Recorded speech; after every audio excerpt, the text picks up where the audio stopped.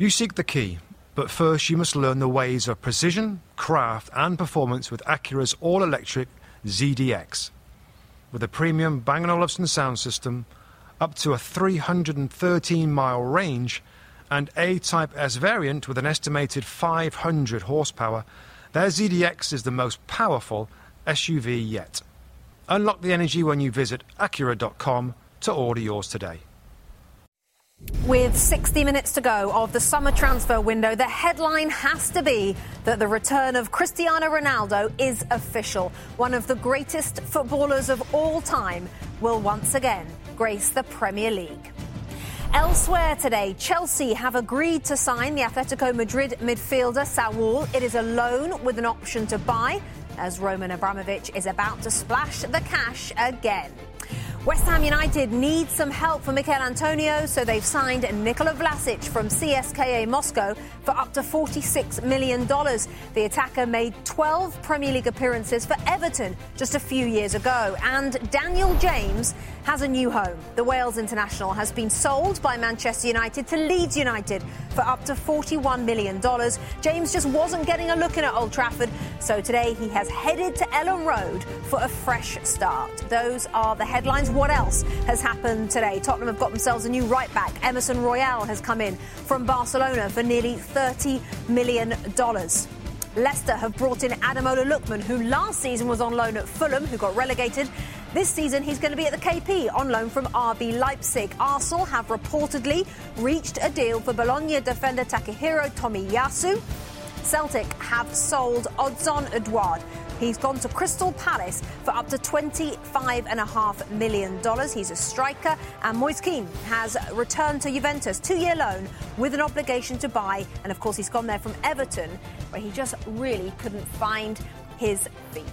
Good afternoon, good evening. I'm Rebecca Lowe. This is your Transfer Day special. Robbie Mustoe, Robbie Earle, Tim Howard, we are here for you for the next 3 hours. No matter what happens, we will bring you the news. I'm going to get handed sheets. I'm going to be told things in my ear. Anything happens, we will bring it to you straight away. We're also going to talk about all 20 clubs. How did their summers go? How did their windows go? How did today go for each of those 20 clubs? We're going to be joined by our Premier League insider, David Ornstein, as well, live from the Sky Studios in London. So plenty to get on with. We are going to begin, though, Robbie Earle, with your takeaway from today. From what I've just said at the top of the show, what's your headline? That we're nearing the end of the most compelling, the most dramatic transfer window I can remember in Premier League history.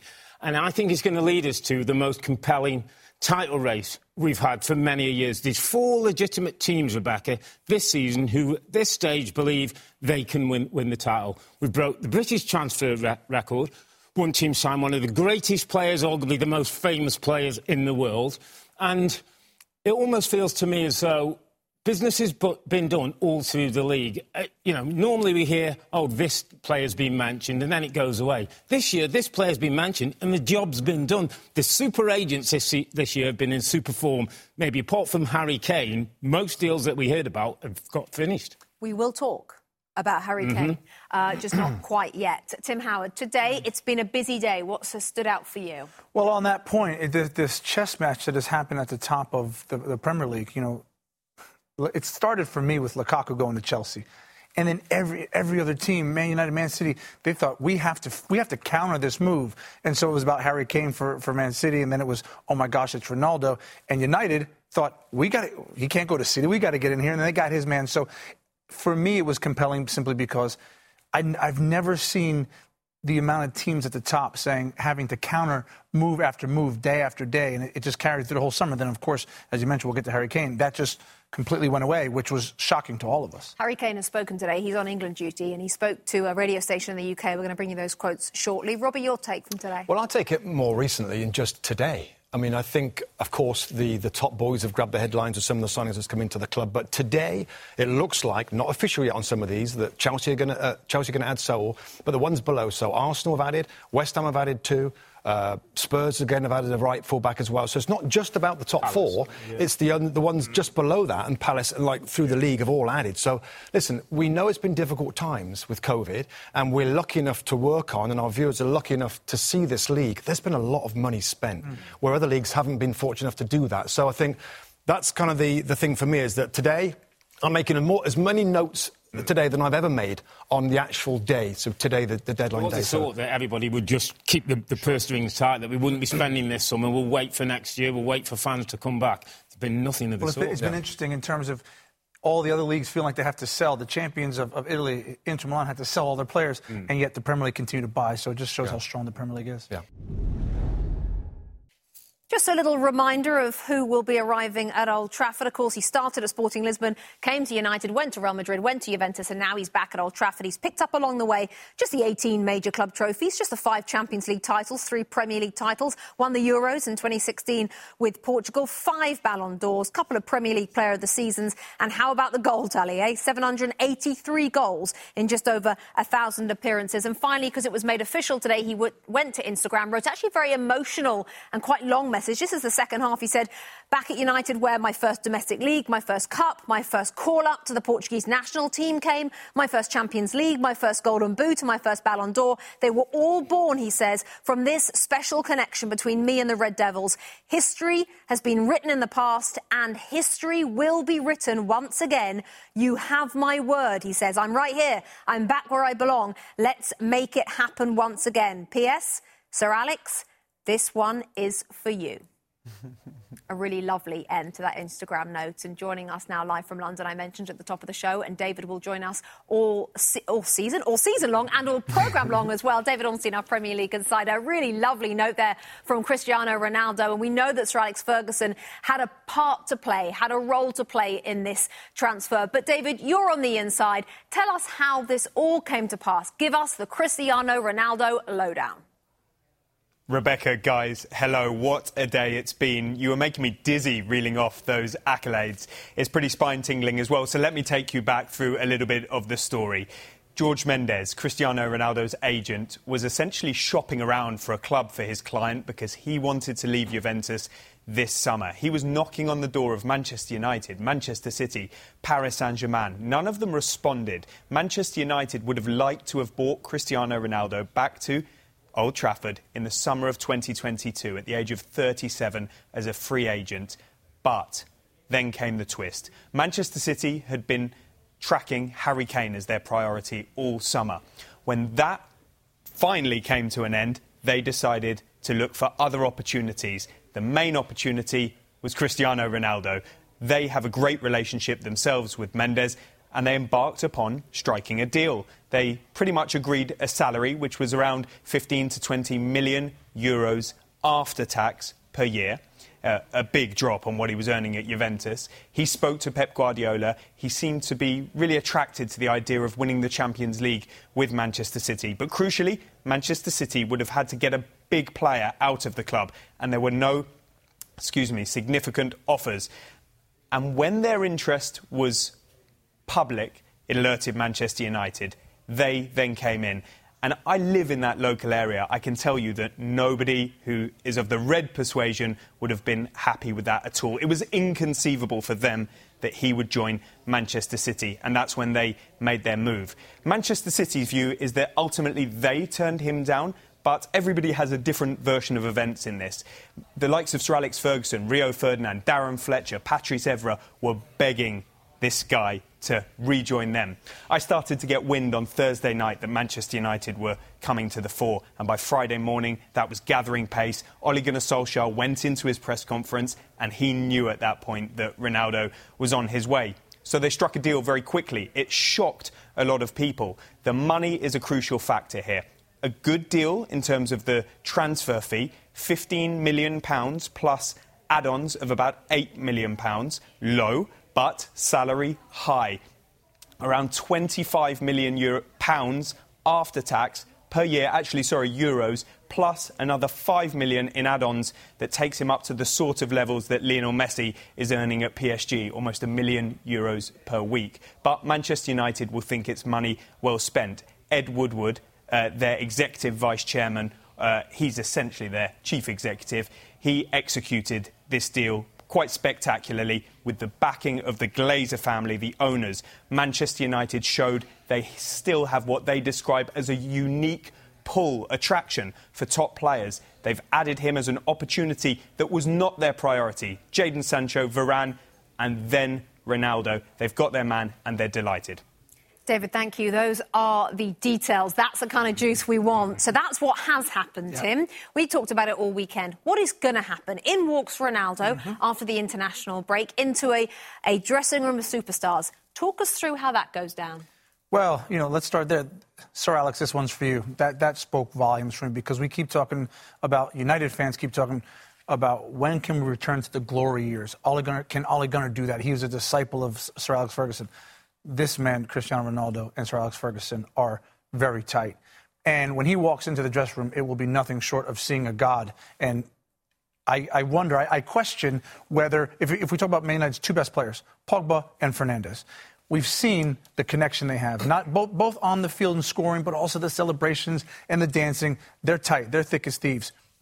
When Ronaldo walks in, Fernandes' Portugal teammate, I think he's going to gravitate naturally towards Cristiano Ronaldo. It's almost like a high school cafeteria, and who's sitting with who. And I just wonder, does that upset Paul Pogba? Because we know he's a World Cup winner, big ego. And so which way does he go with this? Does he try and butt heads with Cristiano Ronaldo? Because that's not going to work. Or is he going to get on board because there's a winner in the room? Well, I suppose this comes down to how he's managed. How he and they are managed by Ole Gunnar Solskjaer. Absolutely right, and that's what's fascinating about it. I mean, this is a team of superstars. This is Galactico's squad. When you look at the attacking talent of this team now, it's like, wow. In all areas, from left to number 10s, to right, to centre-forward options, different types of players. Ronaldo's going to do it.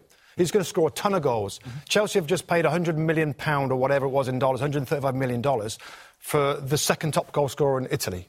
United have got the top goal scorer. This guy won the Golden Boot in the Euros, the 2020 Euros, and they were knocked out in the round of 16. I mean, it's super exciting for the fans. The only thing I would say is, going back to your question, Rebecca, Ole Gunnar Solskjaer, you've got to manage it. You've got to be strong. You've got to pick certain players one week. You've got to leave them on the bench the next week. What about when you leave Ronaldo on the bench? Are you going to be happy about that? I don't think so. Are you going to be OK with that? Is he going to kick up a fuss? Is he going to be miserable? Mason Greenwood, does his development now get slightly pushed to the side? Maybe he can play on the right-hand side. It's so many questions as well, given those characters and those personalities and how he manages. Now we're going to find out, Robbie Earle. It's interesting because our great ladyship here every week for the last 18 months has said to me, is Ole Gunnar Solskjaer good enough I do have other questions. I just do ask that one. You do like this one on a regular basis. And I've always said we can't really judge him until he's been given the full complement of squad, the full complement of team, and then we will find out. Hey-ho, here we are. This team, as Robbie says, it's category A players everywhere you want, Rebecca. It's title ready wherever you want. The toolbox is full. Ollie, knock yourself out. Now you've got to show us over 38 games that you can do the things that Robbie said, that if a little bit goes on in the dressing room, can you handle it? Can you manage it? Can you do the tactics? Can you make sure Greenwood's development happens as long as Ronaldo's goals? Can you do all those things? One thing that stood out to me, and it's a little piece of class that I think tells me that Ronaldo's in it for the good reason. The line to Sir Alex Ferguson tells me, this guy's a class act. And he hasn't come in here to mess around. He's not come here. I think he'll take Mason Greenwood and say, I'm going to develop you into the best English centre-forward in the league. Watch me, study me, come in at training with me and all those things. OK, so you say his toolbox is full. Arguably, it's overflowing. Before we came on air, I had to stop these chaps from having the conversation that we're having now because they were just getting into it off the air about how he fits into the team. So you've got Greenwood, you've got Rashford, you've got... we haven't got Daniel James anymore. You've got Jadon Sancho, big money. You've got Ronaldo. Who plays? Well, Ronaldo plays, and then it's at that point whoever is playing the best. Look, what I will say about that is he is selfish in the best possible way. He's come here knowing that Lionel Messi, who, again, is his massive rival, has gone to PSG, still going to want to win the scoring title, still going to win the league, still going to want to win Champions League. So he is ready. He plays. For me, Sancho plays. You don't play $100 million for somebody and not play them. Rashford and Greenwood at times rotate a position. Just in midfield, where's Pogba going to play then? Pogba's got to play somewhere. Pogba plays as in middle of midfield? As in middle of midfield. Okay, but he's just not been trusted in there many times by the manager. And is he going to be happy? Because right now he's playing much further up the pitch, him on the left. And things are going very well. Yeah, but there's tons of competition. That's the bit where maybe Pogba has to give a little bit to get a little bit, and that's what's going to happen in that dressing room. Yeah. So Harry Kane spoke today to Faker Ruthers, the England correspondent at Talk Sport in the UK from the England camp, and he was asked by her about the situation, of course, over the summer. It's the first time he's spoken. He said, "I know there was a lot of noise surrounding me," he said, "but I was quite calm. I knew what the situation was between me and the club, and that's the way it will stay." When asked if he fears the transfer saga has tarnished his reputation, Kane added, "No, I don't think so. I think anyone involved in the football industry knows the ins and outs. When you're in it and you know the truth, your conscience is clear." Let's take you back to London, to David Ornstein, our Premier League insider. So, what happened with Harry Kane, David? Where to begin, Rebecca?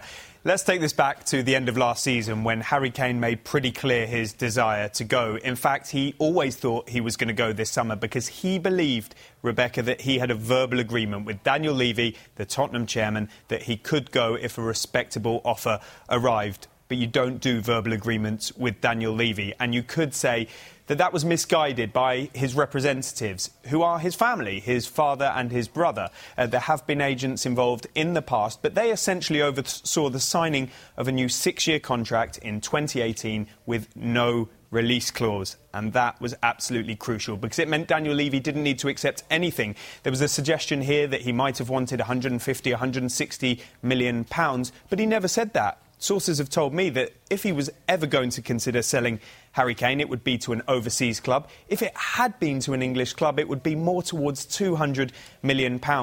Manchester City were prepared to go big for him.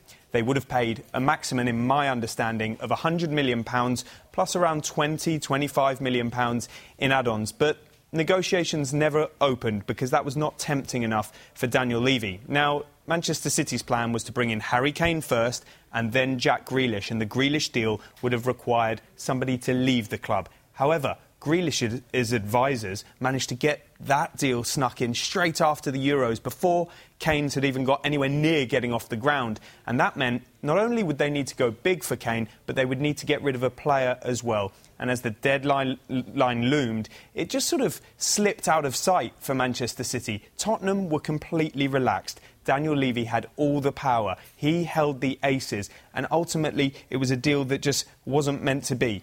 Now, we can mull over this as much as we want, but one of the key things, as my understanding, is that Manchester City made pretty clear to Harry Kane that this is your summer. It's now that you need to get the move. Go to Daniel Levy and find some sort of agreement, and then we'll come in with the money. They won't be back in 2022, is my understanding.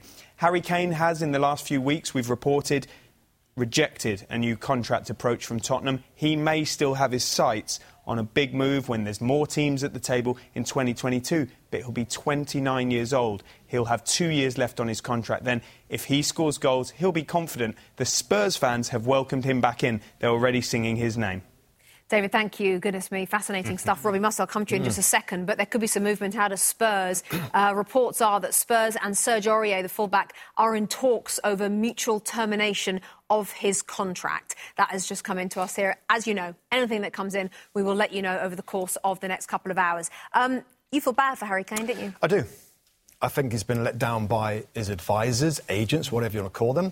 I think he's been let down by Daniel Levy. Great information from David there. All the kind of the facts that we all know about. Just quickly, he signed a long-term contract to protect the football club, Spurs, that when he did go, they'd get all the money that they could get for him. So that part he did for them. I think when you think of... there was talk about him going for the last 2 years, by the way. And then, I remember we talked about it on the set here about, well, I think he's going to stay for the stadium. He stayed through the new stadium. And then there was talk about him going. And then, well, no, Jose Mourinho's a new manager. I'll stay through him. So he's done these things. And then he said, you know what, if we're not challenging for the title or in the Champions League, then, and this was the agreement comes in, then I think, reasonable offer, as David said, I can go. Reasonable offer. So this is the last part of it. So everything else has kind of been... he's ticked the boxes to do this. Reasonable offer. So, as David said, 120 million, I'd say, is a reasonable offer. Lukaku, similar player, similar age, similar numbers, less money. I don't see anybody else wanting to pay 120 million for Harry Kane, so it was a fair offer. And still, Daniel Levy said, no, you're not going anywhere. I feel bad for Harry Kane. Listen, he might go in January. I doubt it. It's a shame, Rebecca, because... a top-class player is probably not going to go on and win the titles that his talent deserves. And I feel bad. And, listen, it wasn't handled well. And the clause, of course, was overrides everything I've just said. I still feel bad for him. Rob? I don't feel bad for him, which is juxtaposition for us two usually. He wants data and fact. The data and fact. I'll go down the road that Robbie Mustoe's gone. My biggest player, my best player, my England captain, signs a 6-year contract that secures him as well as us. That I don't need to be secured. That I don't want to sell. I don't want to sell him. He doesn't get a buyout clause, and we have a conversation that I say, well, if somebody comes in, Harry, well, we'll talk about it. He runs off and says, I've got a gentleman's agreement. It's an interpretation of what is a gentleman's agreement. Harry Kane is at fault for not doing his contract properly. If he does his contract properly like Jack Grealish, he gets his move. And if every big club comes in and flexes financial muscle and goes, here's some money, discounted for a player who's my England captain, who's a 3 times Golden Boot winner. He's not discounted. Nobody else has come in for him. With that money. Do you know what Nobody else has come in for him. How do you know what I want for him? I want 150 and you've offered me 120. Only City are prepared to pay 120. Nobody else is knocking his door. So it was a fair price. His contract's not up and I don't want to sell him and I want 150 million. You offer me 120. Do I have to take 120? Was it not that the whole club had kind of had the opinion that it's probably right for him to move on? The fans accepted it. Everybody accepted it's probably right for him to move on. It's like great players, Rob, moved on in the past. Great players don't stay at one club's... And they do their business properly. There'll be young Spurs fans who've got Harry Kane on the back who will be saying, when he's left, why's he gone, Dad?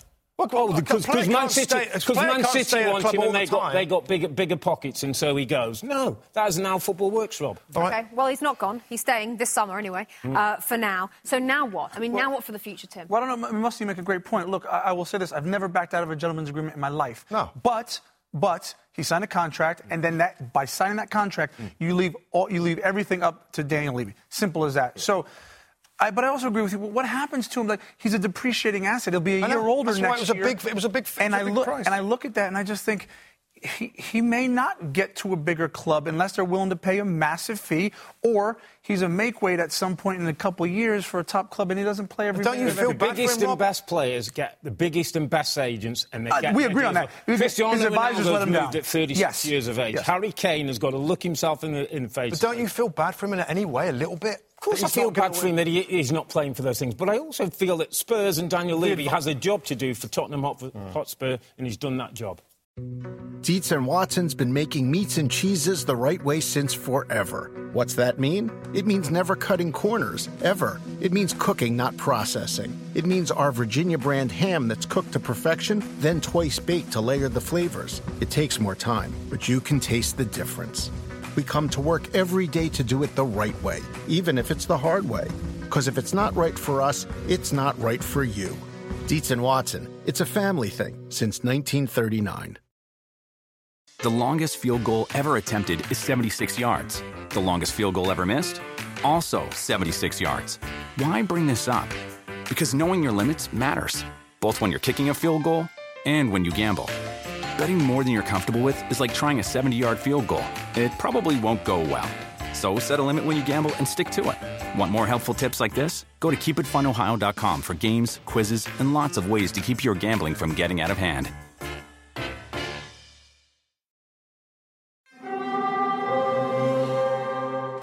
Hear that? It's the call of the Crave. And when the Crave calls, you know what to do. Try the $5 Bacon Bundle. Because the only thing better than a White Castle slider is a White Castle slider topped with crispy hickory smoked bacon. So pick any two of either the Bacon Cheese Slider, 1921 Bacon Cheese Slider, or Chicken Bacon Ranch Slider. And also get a small fry for just $5 with the $5 Bacon Bundle. White Castle. Follow your crave.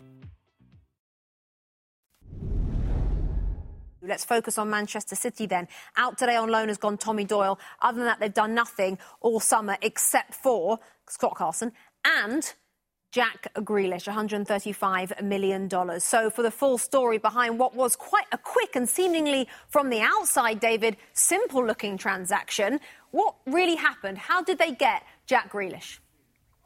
It was a record deal, the first ever £100 million deal, Rebecca, in Premier League football. It was executed to perfection from all parties, I would say. Manchester City always had their eye on Jack Grealish. They weren't allowed to know there was a release clause, which is very different to what you see in the USA. Jack Grealish and Aston Villa knew it was in the contract that he signed a year earlier. And so that made things a little bit awkward because Manchester City came in with a bid of £100 million. but they weren't allowed to force the issue, and Aston Villa weren't responding to it. Now, this was a unique transfer in that the negotiations took place at ownership-to-ownership level, and that is virtually unheard of. They got to a good place, but still Villa were reluctant, and there was a point at which Jack Grealish was going to have to say to Aston Villa, you need to accept this. I know there's a bid coming for me, and if not, we might have to take this legal, which nobody wanted to do from any side of this. And so they played ball, and eventually Aston Villa agreed to let him go. But not until he had trained with Aston Villa, he had to get changed, go out by the side of the pitch, and then finally travel to Manchester. He was surprised with the number 10 shirt. He wanted a different number, Paul Gascoigne's number 19 shirt. And he's going to be paid a huge amount of money, £300,000 a week, and Manchester City see him as a star of the future. David, thank you very much. Back with David very soon. Quick line for you. Arsenal fans will be interested to know that Hector Bellerin has joined Real Betis on loan. Apparently he's taking a pay cut to head to Spain, trying to get his career back on track. Manchester City then didn't get Harry Kane, got their Grealish, so no striker. Concerned? Not really, because they got manager Rebecca, who won the title last year, and you're adding Jack Grealish to that group, so I don't think concerned. What I do think with Pep, and he's almost like this mad professor, and he'll go in his tactics lab and he'll work a system and he'll find a way of creating goals. Now, last season, I think 83 goals Manchester City won the title with. They're going to need more than that this season, between 90 and 100. And they're going to have to come through midfield players and wide players. Ferran Torres has had an interestingly good start to the season, as has Gabriel Jesus. And I just wonder if the no Aguero, the no Kane in the place might allow somebody else to come good, to become that guy who's not an out-and-out centre-forward, but in the false nine, in a Pep kind of system, can get them the goals that they'll need. So they couldn't get Kane. Other options, maybe Robert Lewandowski, Haaland, maybe, but he doesn't really tend to buy the likes of Lewandowski, does he? So what do you think about the striker situation, Tim? Well, I think they're in a great position to win the title. Do I think they will? No, because I think Chelsea have gone out and gotten Lukaku, and that's the real marker. But Pep's going to play without a true number 9. Jack Grealish is a brilliant buy. I think he's got pizzazz. I think he's tough. He's a tricky winger who's willing to go nose to nose with you. We don't see a lot of those, but as you said, Earlster, they're going to, Gundogan's going to have another brilliant season in terms of goal scoring from the midfield. Raheem Sterling's going to have to come up with the goals. Look, I think they'll go close, but I do definitely think Kane was the one they needed. Do you think lack of goals will be the problem? Do you think that will stop them? Well, you said they're going to need a lot of goals, simply because I do think Chelsea are going to outscore everybody. So in the end, yes, probably just be the lack of goals. It's interesting, Robbie, because they wanted Kane. They really did want him. They wanted a striker, and they've ended up without one. Right. So there has to be a concern. Yes, I would be concerned about it, given what the others have done in the market. Look at all the other clubs in that top 4 now. They've got legit centre-forwards. And I think this season, more than any other, is probably going to be decided with games amongst themselves. And I think defensively the teams are stronger too. Are they going to come out on top, City, with a little mini-league of the other 3 players? Is Ferran Torres going to go against Van Dijk and Varane and everybody else that have strengthened up? So I think it will hurt them. And I don't think they'll win a title because of that. I think if Kane signed for City, I think we're all probably going to tip them to win it. But I think, given what everybody else is doing, then you have to consider that. I don't think the firepower... Gundogan, another 13 goals, top goal scorer? Maybe. I just don't think... I think they need more. And I do hear your point, but Pep as a manager will still believe he can work a system and a way of playing that he'll get the goals to win it. He's got no choice to believe. He's got to believe. Which he's done last season, which he's done already. But the point is, it's different, isn't it? Yeah. I think this season is different. The stakes are higher, So if he can do it this year, that's like, wow, well done, given the strikers on the other teams. But your point is well taken. More so this year, the top teams are going to take points off of each other. I don't think anyone's going to run away with it, and Chelsea's going to beat everybody. They're really going to take points off each other. It's going to be important to score goals.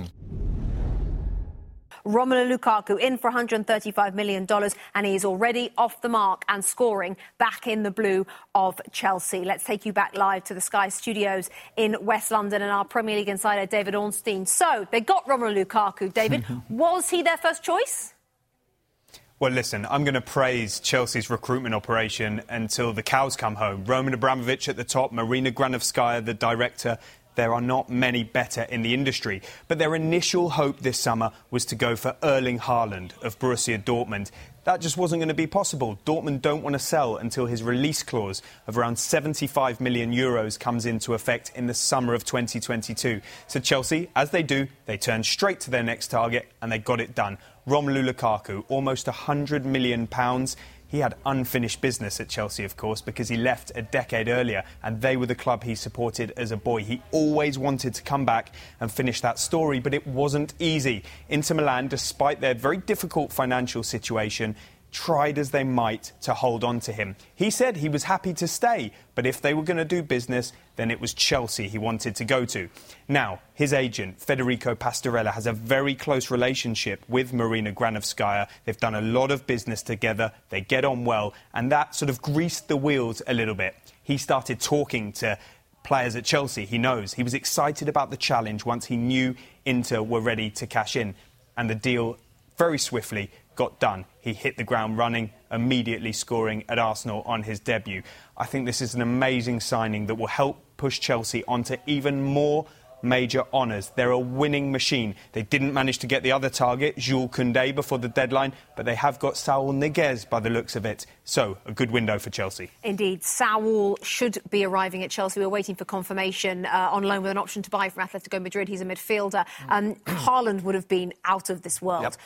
But Lukaku's not a bad plan B. Well, the mentality that he brings, the leadership that he brings, and that he's so different. That's what I like about it, Rebecca. And I think in the Premier League, I think that physicality, that winning mentality that he's got now will help the players around him. You could probably say, arguably, last season that Chelsea's attack was a little lightweight. It was a little kind of tippy-tappy around the box. They struggled to create the chances. It's very different now. I've rarely seen a team's attacking play change so much from signing one player. That's what he brings them. He brings others into the game. And just how different he is makes it a fantastic signing. When you could think about how Chelsea can get better from last year, a different type of striker was a big part of that.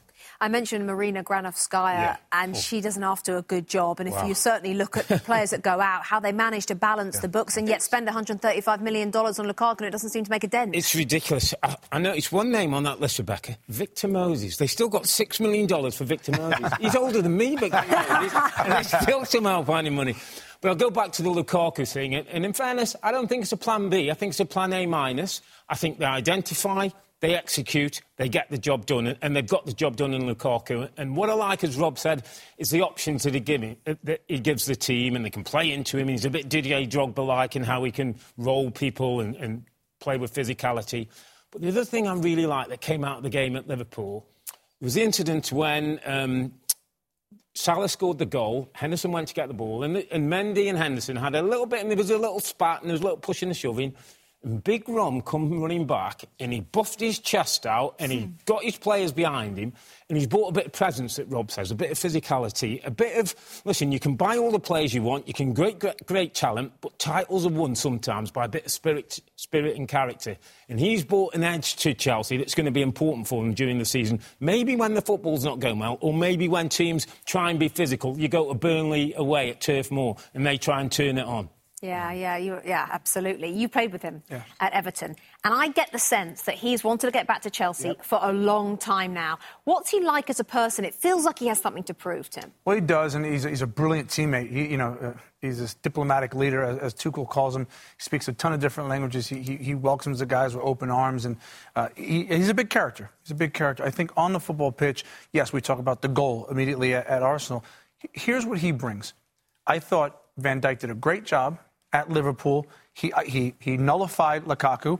Didn't have a brilliant game because he was so... What it did was it made... Because he pins Van Dijk, even though Van Dijk wins the battle, it brings Matip around, which frees up space for the likes of Mount and Havertz, which means Liverpool have to come narrow. It opens up space in the wide areas for the fullbacks and the wing-backs. And we know Tuchel, he can put a plan together like nobody else. And so he's brilliant. Also, what he brings, we haven't seen it too much yet, is the counter-attack threat. You know, the ball in behind, he's brilliant in making those runs, as well as the deep balls into his feet. Counter-attack is going to be... Well, Chelsea had the better... They're down a man in the second half. And we talked about it. They had the better opportunities. If not for a brilliant block from Matip, it's because of the counter-attack opportunities, What is going on, David? Because you can't say that Mikel Arteta's not being backed. He's spending the money and they're bottom of the league.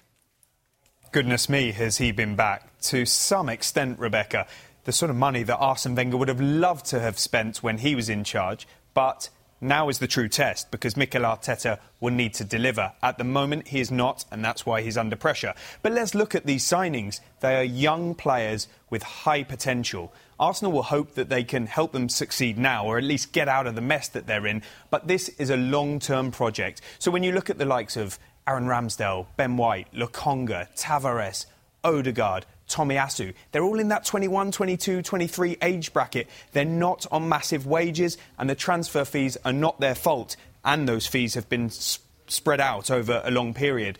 The owners have put their money where their mouths are. They have supported Mikel Arteta and Edu, the technical director, and I've got to say, they deserve credit. But they will continue to be under scrutiny because Arsenal have high expectations, especially their supporters. And right now they are fighting fires, left, right and centre, on and off the pitch. They've got some unhappy players. One left on loan, Hector Bellerin. Another stayed, Ainsley Maitland-Niles. He has had clear-the-air talks with Mikel Arteta at the club's training ground today.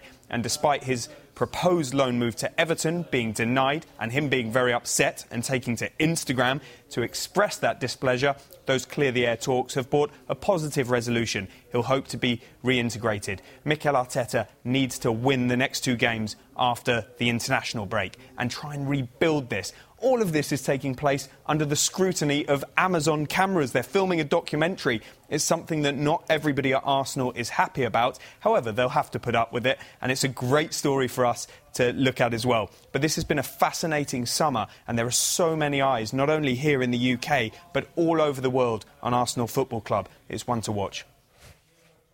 David, thank you very much. Well, more stories as well today coming out of Arsenal earlier this morning. David himself screen grabbed this. He's on everything, I tell you. This is the Instagram story of Ainsley Maitland-Niles, who last season was on loan at West Brom. He said this on his story today: all I want to do is go where I'm wanted and where I'm going to play. 3 crying emojis tagging in his club, Arsenal. Now, since he put that on Instagram, Maitland-Niles has had clear-the-air talks, apparently, with Mikel Arteta. Mikel Arteta has assured him he is in his plans.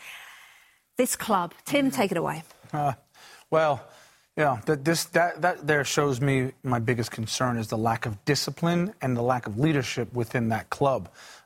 Clearly, air talks after the fact mean nothing. Not when there continues to be this habit of sending offs and players going against the rules and breaking COVID protocol. Look, I like the signings they made. I like Tomiyasu. I covered him in the Olympics quite a lot. I think he's a really good defender. I think he's going to do well. I think Ben White's a good defender that they brought in. He needs time. They've had some COVID issues, as I mentioned.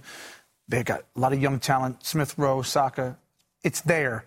But we saw on the weekend, they got beat, and they just went out with a whimper. It was so easy. And when you talk about, when we talk about Mikel Arteta, in order to buy time, you have to show some sort of progress, more discipline, more leadership, climbing up the table. And with this team, although I like some of the signings, they're very much Arsenal signings to me. OK, so he's been there for nearly 2 years. Mm-hmm. Would you say there's been any progress? Well, not a ton, because he won the FA Cup initially, which bought him some time. But since, we've seen the same patterns over and over, and it's concerning because there doesn't seem like there seems to be this disconnect between the players and the management and the staff, and yet, even though we all see it, it never gets addressed publicly. It's interesting that Tim says that we haven't seen progress, because I think there's young talent. I think there has been bits of progress. But for me, and I can only talk for myself, when you've got a team, Rebecca, that's got Kolasinac, Callum Chambers, Rob Holding, Cedric Suarez, Granit Xhaka, Bert Leno to a certain degree, and then you can throw the front two in, Aubameyang and Lacazette, who I still don't know if they're good Arsenal players, if they really want to be there and play. So for all those good kids, and there's some good young talent, and they bought some good players who are coming in this window, but everywhere else, Bex, I'm not really sure where they are. I'm scratching my head.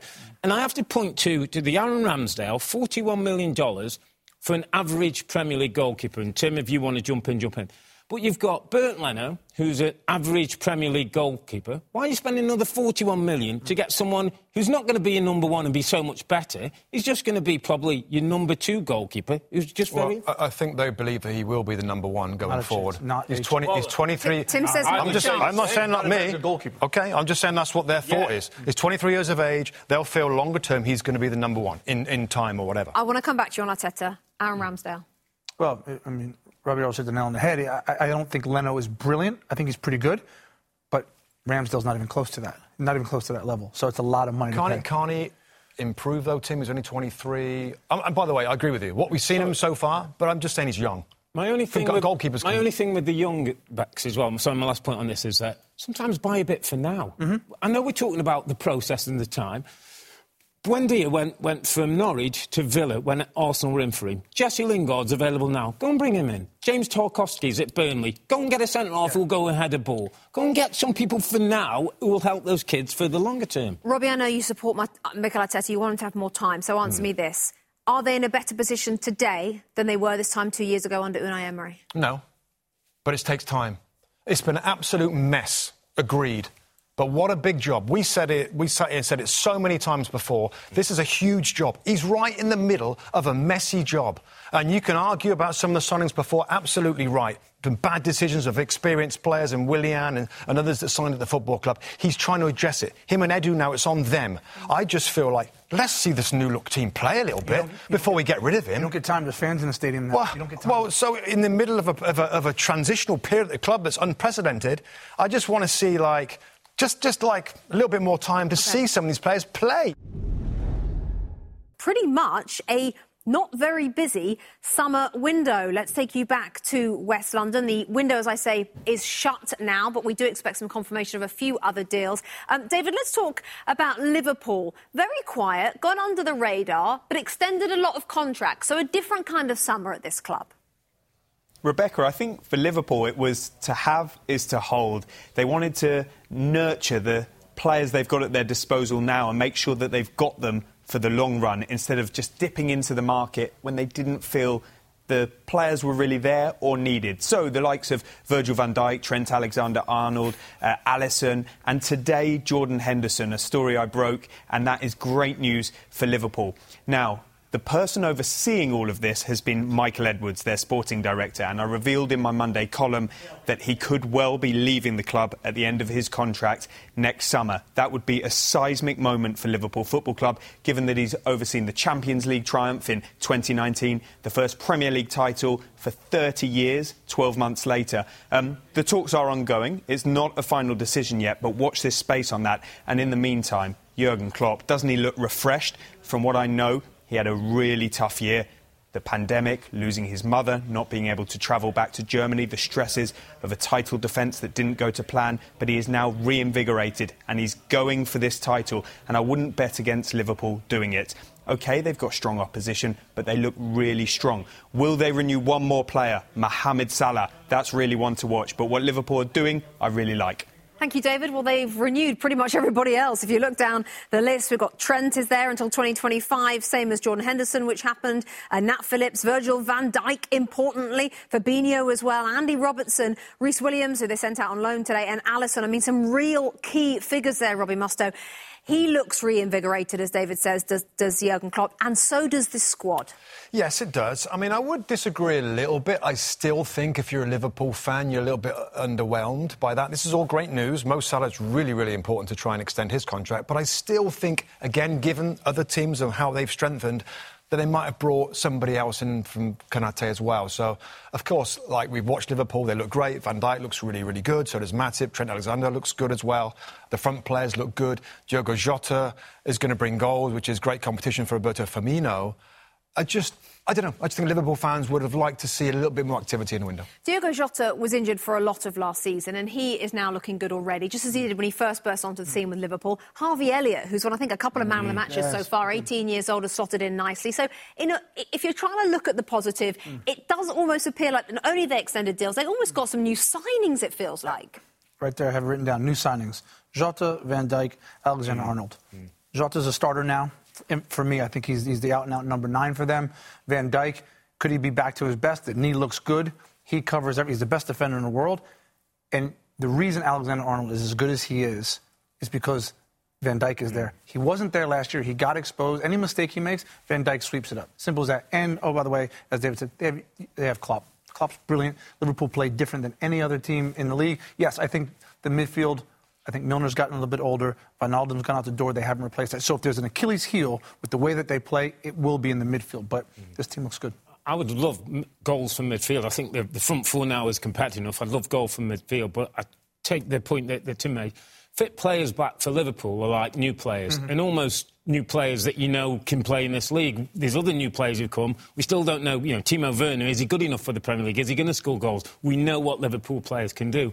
It's interesting, David made a really good point about the refreshed Jurgen Klopp. We've seen the smile, the mojo back. It looks like the vibe's coming back. And I just get the sense with this guy that he's looked at the other three clubs. He looks at Man City, Manchester United and Chelsea, with their money, with the war chest, and going, we can do it. You can do it a different way. You can do it with the players you've got. You can do it with spirit. We can pull together. I don't think he goes into the season in any way feeling inferior. If Liverpool are at their best with this squad, they can win the title. And that's the big if.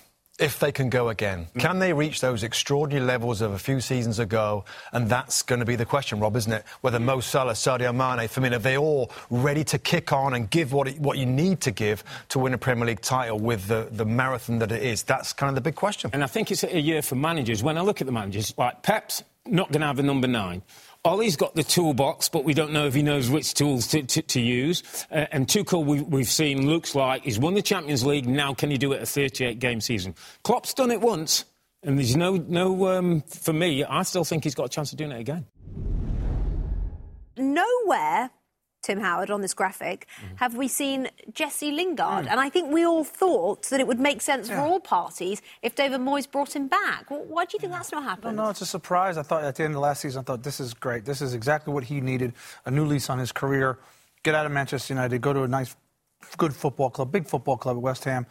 Maybe the fee was too high. Maybe Manchester United didn't think he was surplus requirements, still wanted to keep him.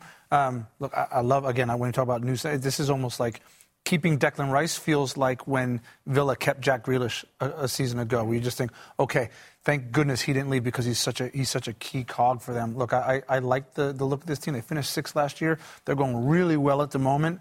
If they can finish, they have Europe, so that's going to obviously, hurt them. It's going to test their squad. If they can go 6th again under David Moyes, I think it's a real coup. Can they? Europe's going to be a challenge. And before today, I was a little bit worried, Rebecca, they didn't have enough bodies in, that they might have, David Moyes have to look at the season and go, do I go strong in Europe or do I go strong in the league? Some of these players now, Vlasic is a good player, experienced midfield player who can play in midfield. Kral, Czech Republic, who will know Souček and Soufal. I'm sure there's been some information that's been passed there. He's a holding midfield player, looks a bit like David Luiz, is athletic, can get around the pitch. So he's starting to get some numbers where he can go, reasonably strong in the Premier League and still stay reasonably strong in Europe. And the big thing for David Moyes, and as I was looking through my notes, is I kind of feel with David Moyes like he stands by the gate of West Ham like a bouncer, and like, you're not coming in unless you've got good personality. Because he's built a squad now that's not just about the football, but you see more than that, the work rate, their effort. There's no passengers. There's nobody who gets a free ride. And I think it's important with the kind of players he's bringing, maybe not as many as West Ham fans would like, but the right kind of players that he knows. And you know what he's like in the dressing room, Tim. It's important that he gets the right kind of people in that locker room. Are you surprised at how well they've done? A little bit, but having spoken to David Moyes, he feels settled. Finally, for the first time since he left Everton, he actually feels settled in the second spell. He knows the team actually looks like his type of team, and he's got the backing of the board. By the way, the players he's bringing in, he hasn't made many mistakes with too many that he's brought in. That's kind of how he always started. He had to sell to buy and get the right players in. Look, I think this team looks good. I like Kurt Zouma as well. Yeah, it's good business. It looks good defensively. I thought they were strong, but that bolsters them. And look, Fornals and Antonio have been brilliant this season. Brilliant. I mean, Antonio's almost a makeshift striker. Yeah. He does brilliantly for you. Would you not think he would still need one or not? I think he's done so well that he actually thought he could spend in other areas. Yeah. And Vlasic hopefully will bring goals as well. OK, let's go back to David Ornstein, shall we, and get the background to the Jesse Lingard story, because it's interesting. We were just saying here, David, it just looks perfect for all parties, but it's not happened. It's a shame. It's a real shame, Rebecca, because that was one they really wanted. Many of us as neutrals, having seen what Jesse Lingard did at West Ham in the second half of last season, spectacular, wanted as well. But Manchester United didn't. And I've got to say that Manchester United see Jesse Lingard not only as part of their present, but their long-term future, perhaps even beyond his career, because he is part of the fabric. He's come through the academy. He's a Manchester or a local boy.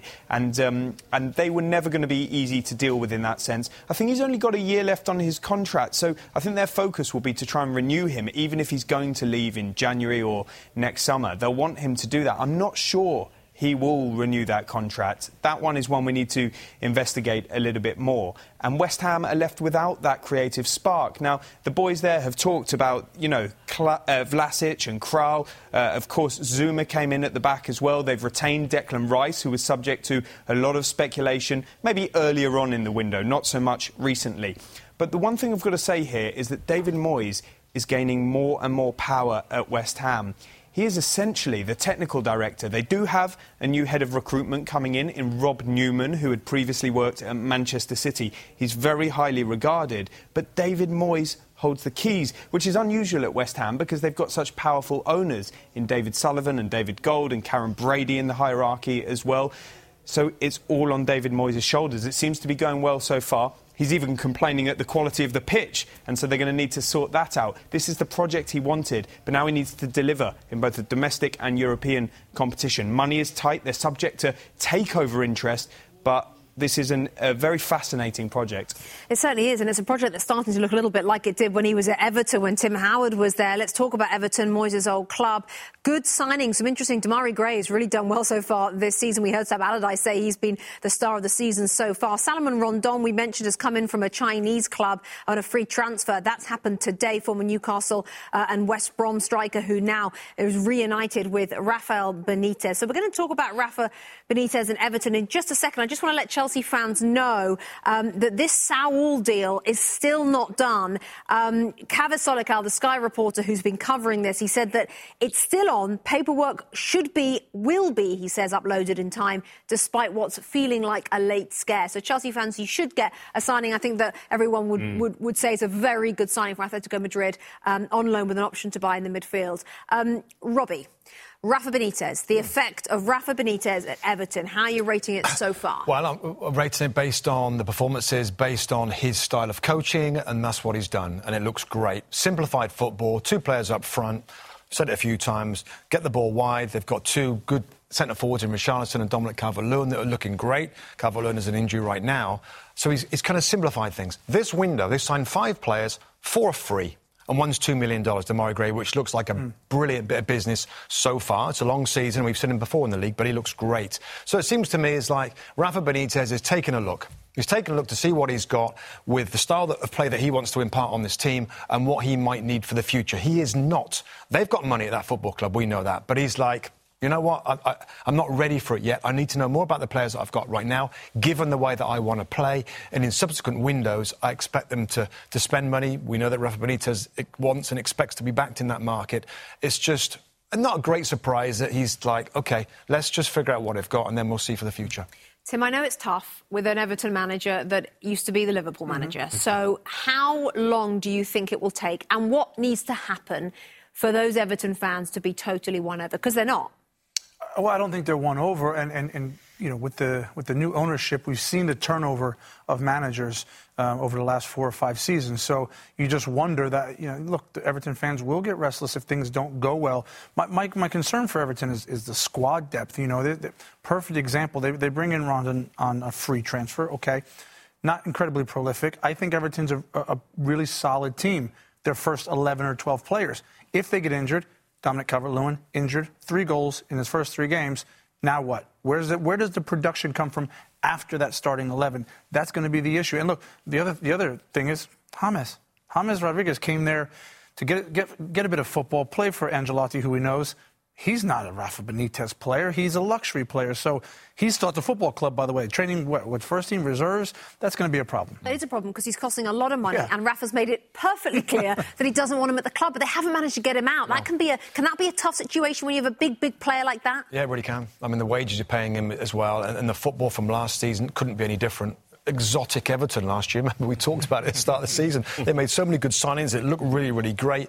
And it went to not much at all under Carlo Ancelotti. So very different now. We've seen this before with different clubs that go in a different direction. But James Rodriguez, brilliant talent, but this is not the team for him right now. And it's just one of those things that it looks like they're going to be stuck with him for a little while. He showed flashes, didn't he? He showed Flashes, flashes yeah, of genius last season, but just absolutely, like you say, not the club that he wants to be at. The clubs don't want him either. Our next two clubs, Yves Bissouma's Brighton. They've hung on to him, crucially. And James Maddison needs a better season this than he had last with Leicester City. Brighton and Leicester fans, listen up. That's next.